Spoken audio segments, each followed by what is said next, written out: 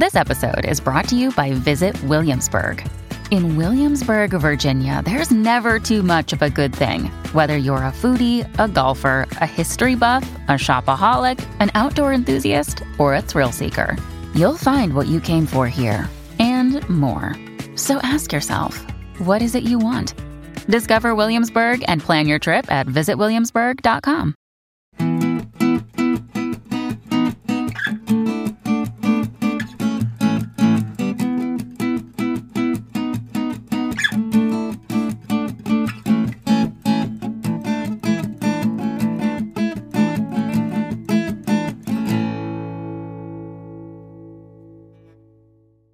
Hello, everybody, and welcome into the Star Wars Legends Lounge, the show that celebrates the books from Star Wars Legends.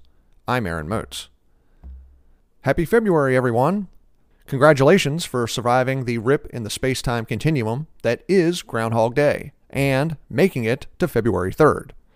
February is my birth month, so you guys can feel free to send me happy birthday wishes all month long. I turned 45 this year.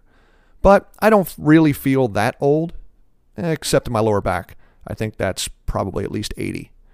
But enough about me. Let's talk about what's important. Baseball's spring training begins later this month, and with it, the Baltimore Orioles begin their march to the 2023 World Series. Let's go, O's! Let's go, O's! But enough about the next dynasty in Major League Baseball. Let's talk about today's book, which you're all here for. It's Luke Skywalker and the Shadows of Mindor, a throwback by author Matthew Stover, published in 2008, but an homage to the Han Solo adventures published in the late 1970s. It's a story of adventure, darkness, and the power of myth. But did the events of the book actually happen? That's for you to answer. But before we get to that, it's listener question time. I have 2 emails today. The first message comes from Dallin, who wrote a very nice email, but I had to trim it down a little bit for today's show. Dallin says, "Hello, Aaron. Thank you so much for doing your podcast. I love listening. You're the reason I got into reading Legends books, and I've also started reading the canon comics, which I'm really excited to get into. First, I wanted to respond to something you said in your episode about Cloak of Deception, about what if Qui-Gon had lived, if he would have obsessed over making Anakin become the Chosen One. I think you're right. I don't know if you've read the canon novel Master and Apprentice, but in the book, Qui-Gon receives a Force vision that something is going to go wrong on his mission. And after receiving this vision, he becomes so obsessed with preventing it from happening that he nearly ruins his relationship with Obi-Wan Kenobi. I think that had Qui-Gon lived to train Anakin, he may have pushed so hard for Annie to be perfect that it would have created a wedge between them. But I do think that Qui-Gon was wise enough to realize his errors and become a more nurturing and supportive master rather than pushing Annie so hard." Well, you might be right, Dallin. I do think Qui-Gon would have been a more appropriate master for Anakin than Obi-Wan, but I still see it ending the same. I think as long as Palpatine could manipulate Anakin's feelings for Padme and his mother, that Anakin would eventually have fallen to the dark side. Now on to Dallin's questions. He says, I recently reread the canon novel Tarkin and was struck by how similar he, Thrawn, and Vader are. Do you think that if they had worked together more regularly, perhaps even comprising Palpatine's most inner circle, that things would have turned out differently for the Empire? Or do you think the rebellion still would have won? Also, who do you think would win in a 1v1 match between Thrawn or Tarkin? If both were in their prime, I think Tarkin would narrowly come out on top because of his training on the Carrion Plains. What do you think? Well, thank you very much for the questions, Dallin. Let me answer the second one first. I think it depends on what you consider a 1v1 matchup. If you're just talking about the two of them in a fight, I could see either of them winning when they were at their peak. Personally, I would give the slight advantage to Thrawn, but I do think it would be fairly even. If you're talking about the two facing off in a military/political battle, I think Thrawn would eventually figure out a way to defeat Tarkin, even if Tarkin had controlled the Death Star. Now to Dallin's first question. If Tarkin, Thrawn, and Vader had worked together more, would things have turned out differently for the Empire? Perhaps. But I don't think it's plausible. I don't think they would have worked well together at all. I mean, all three want the appreciation and the recognition of the Emperor on some level, particularly Vader and Tarkin. And you have to remember, that's what Palpatine wanted in his underlings. He encouraged the Imperial brass to be ambitious, to be conniving, to be ruthless, in trying to curry his favor. Now, there's no denying the three are effective at what they do. Tarkin is a political mastermind. Thrawn is a military genius. And Vader handles anything that the Emperor throws his way. Except, of course, that pesky little Luke and Leia problem, but I'm sure that'll end up working itself out. Vader will be fine. Anyway, Dallin, you could be right in theory.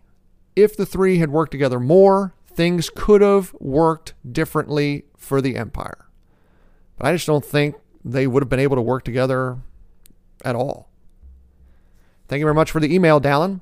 Today's second email comes from Ambry, who says, I just started listening to your podcast. I'd like to know more about clone commandos. And since I don't know much about Star Wars books, do you know of any clone commando books? Also, I have always wondered if the lightsaber colors have a specific meaning. And Ambry signs it, a fellow Star Wars nerd. Well, thank you very much for the email, fellow Star Wars nerd. Yes, there are some clone-centric stories in Legends. I don't know all of the comics, but the most famous stories are probably the Republic Commando series of books, which feature the members of Omega Squad, Darman, Niner, Aten, and Phi. It's a series of 5 novels that begin when they're members of the Grand Army of the Republic and continue through Order 66 and the beginning of the Galactic Empire. Also, there's the Republic Commando video game from 2005 that features Boss, Sev, Fixer, and of course, Scorch, who has made his jump into canon with his appearance in the first season of The Bad Batch. Now, for Ambry's second question, in Legends, for the most part, there wasn't any meaning to lightsaber colors. Depending on whatever type of crystal or gem that a Force user would find, the lightsaber could be any color of the rainbow except for red. Red was only for Sith blades in Legends that were made from synthetic lightsaber crystals. Now, in canon, lightsaber colors have much more meaning. Blue is for the Jedi Guardians. Those were Jedi whose skills with the Force supplement their lightsaber skills. They were the boots-on-the-ground Jedi, for the most part, out in the galaxy, helping the public. Green is for Jedi Consulars, Jedi who have a deep understanding of the Force, who are very introspective, and they continually study the deeper meanings and mysteries of the Force.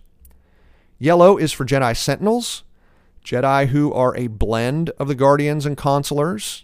This was also the color of the lightsabers for the Jedi Temple Guards. Mace Windu's purple lightsaber reflects the character's temptation and rejection of the dark side. Mace chose to remain in the light. Now, of course, there was a real-world reason for the purple lightsaber, and that is that Samuel L. Jackson asked George Lucas if he could have a purple lightsaber.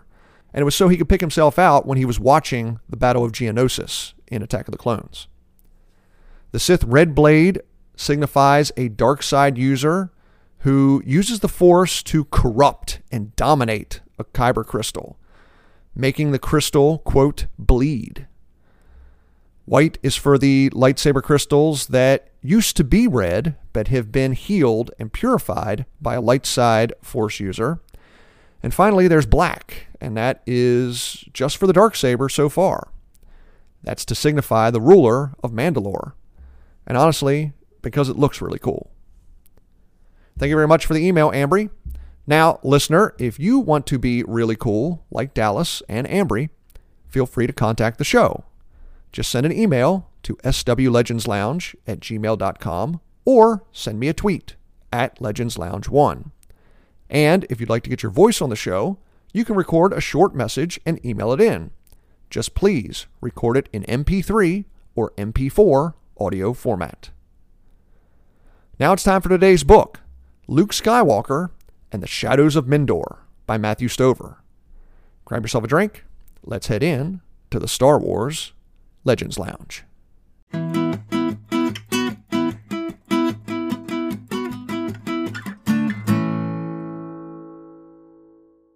Today's plot summary is going to be a little shorter because this story sits in kind of a unique position in the Legends continuity. It begins in General Luke Skywalker's office. Luke asks a shady New Republic intelligence officer, Lors Gepton, to do him a favor. Gepton is asked to investigate the recent Battle of Mindor, a planet destroyed by a series of gravity anomalies and the radiation emitted by the star in the system. More than 50,000 troops died on both sides of the battle, and Luke Skywalker blames himself. Luke asks Gepton to conduct a thorough investigation, and if necessary, bring charges against Luke for war crimes. The Imperial remnant is scattered, and the New Republic has set up its new government on Coruscant. But that doesn't mean the galaxy is at peace. Based on the planet Mindor, a warlord named Shadowspawn is waging a guerrilla campaign against the local trade routes. The New Republic leadership promotes Luke to the rank of general and orders him to lead a battle group to Mindor to stop Shadowspawn, while Leia is sent to an unnamed system in the Inner Rim to negotiate a peaceful end to a standoff between the system's government and a group of Mandalorian mercenaries. When Luke's battle group arrives at Mindor, he discovers the system is protected by some pretty weird stuff. Where there used to be 2 planets, now there's only 1, surrounded by a brand new asteroid field, one that hasn't settled into a stable orbit. Hidden throughout the asteroid field, Shadowspawn's troops have hidden hundreds of gravity bombs, weapons capable of moving the asteroids or any invading starships.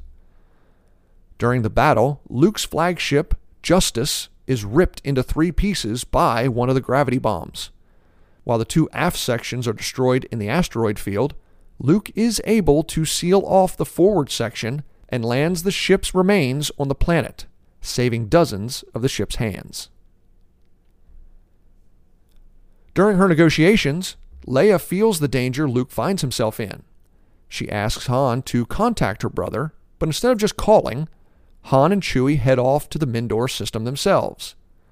When learning of Han's departure, Leia convinces Rogue Squadron to take her along to find out what happened to Luke. On Mindor, Luke orders the remaining troops from the Justice to hide in the mountains surrounding Shadowspawn's lair, while he walks into the belly of the beast. Inside the compound, Luke is taken to Shadowspawn's throne room, where he finds himself surrounded by dark side acolytes. But something's wrong. The acolytes don't feel right to Luke. It's like the people aren't really there. But Shadowspawn is there, standing in front of his throne. He threatens Luke, saying that he was trained as one of the Emperor's hands, a powerful dark side user who will take revenge for Luke slaughtering Palpatine and Vader. This story is wrong, of course, but Luke doesn't have time to correct Shadowspawn before the Darksider starts attacking Luke's mind through the Force. The attack is intense, but again, Luke feels something is wrong with Shadowspawn. Something about the man isn't right. Luke jumps up to the throne and punches Shadowspawn in the forehead, stunning the warlord.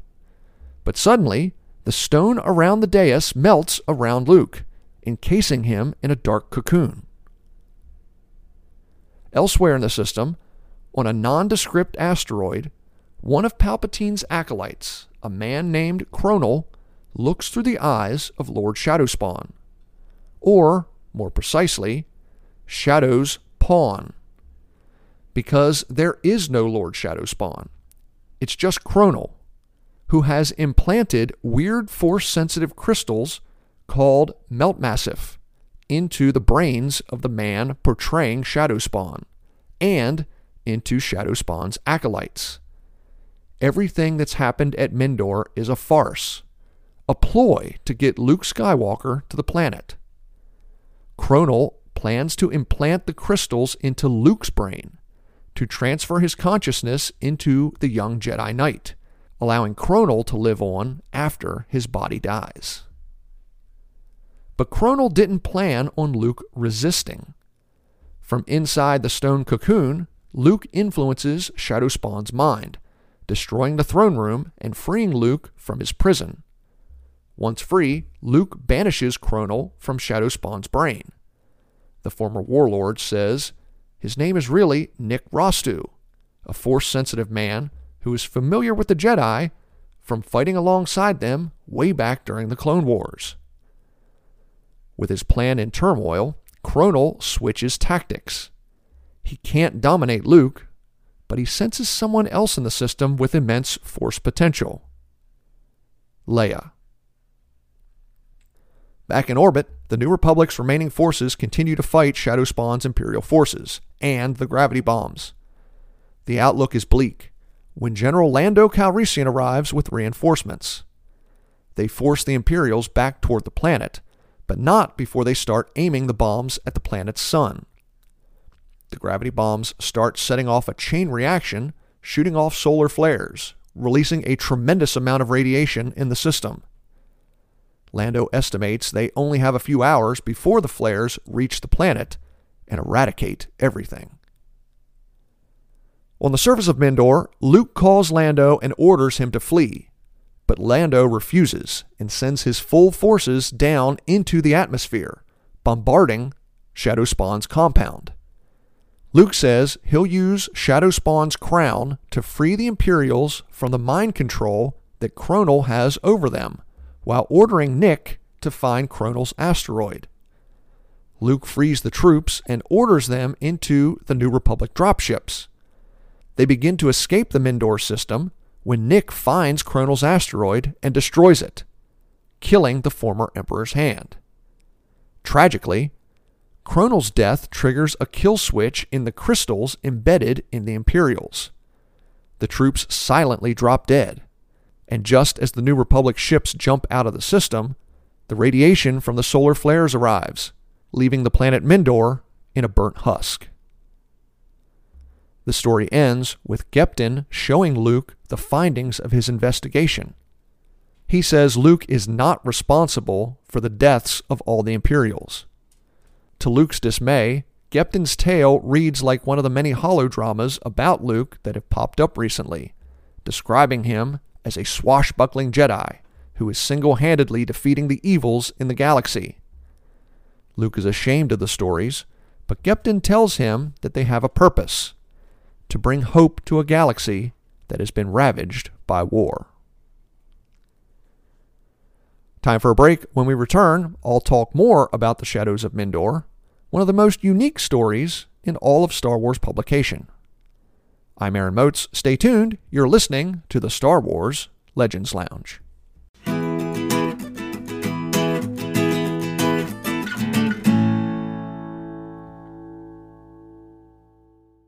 Thank you for listening to the Star Wars Legends Lounge, where we celebrate the books from Star Wars Legends. But let me take a moment and recommend a book from Star Wars canon. Aftermath is the beginning of the story following the Battle of Endor. The Empire's in disarray. Now its remaining leaders meet on a distant world to plan a counterattack. How will the rebellion handle the lingering Imperial threat while trying to start a new republic? That's Aftermath by Chuck Wendig, the first book in the Aftermath trilogy.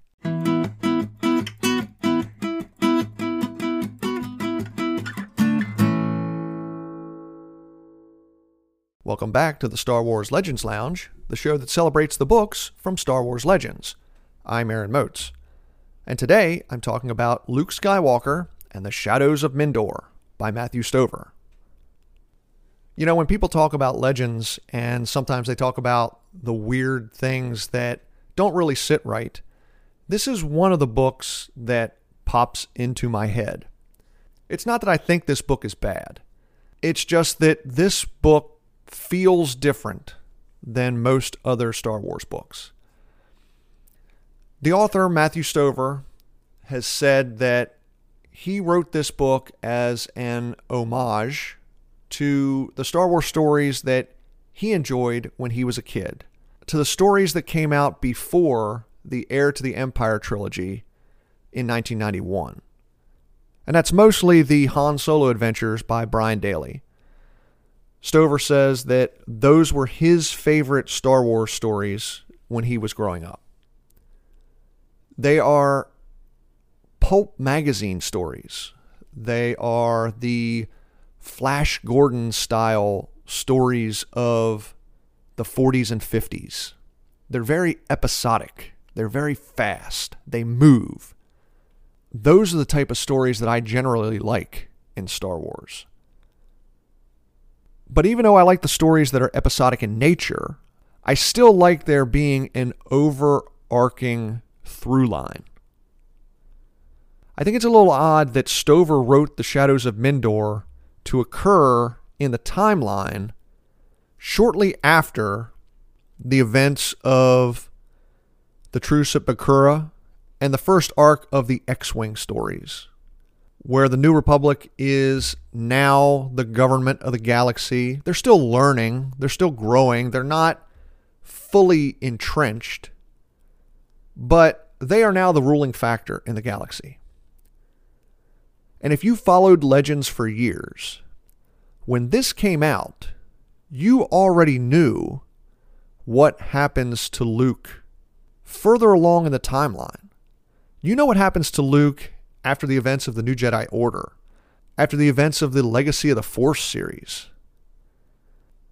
So to go back and write a tale that takes place in the short time frame between the Truce at Bakura and the Heir to the Empire trilogy, I think it confused people a bit when it first came out.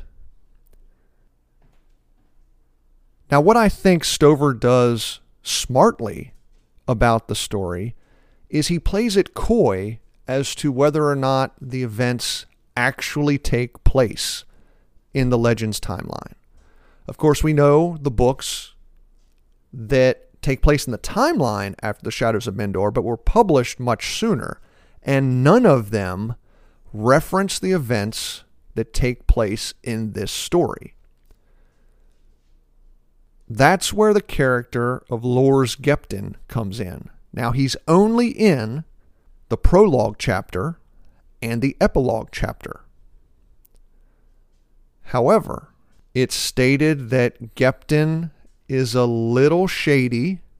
He's very clever, but he likes to take advantage of situations. And he doesn't deny this to Luke when Luke says he knows about this.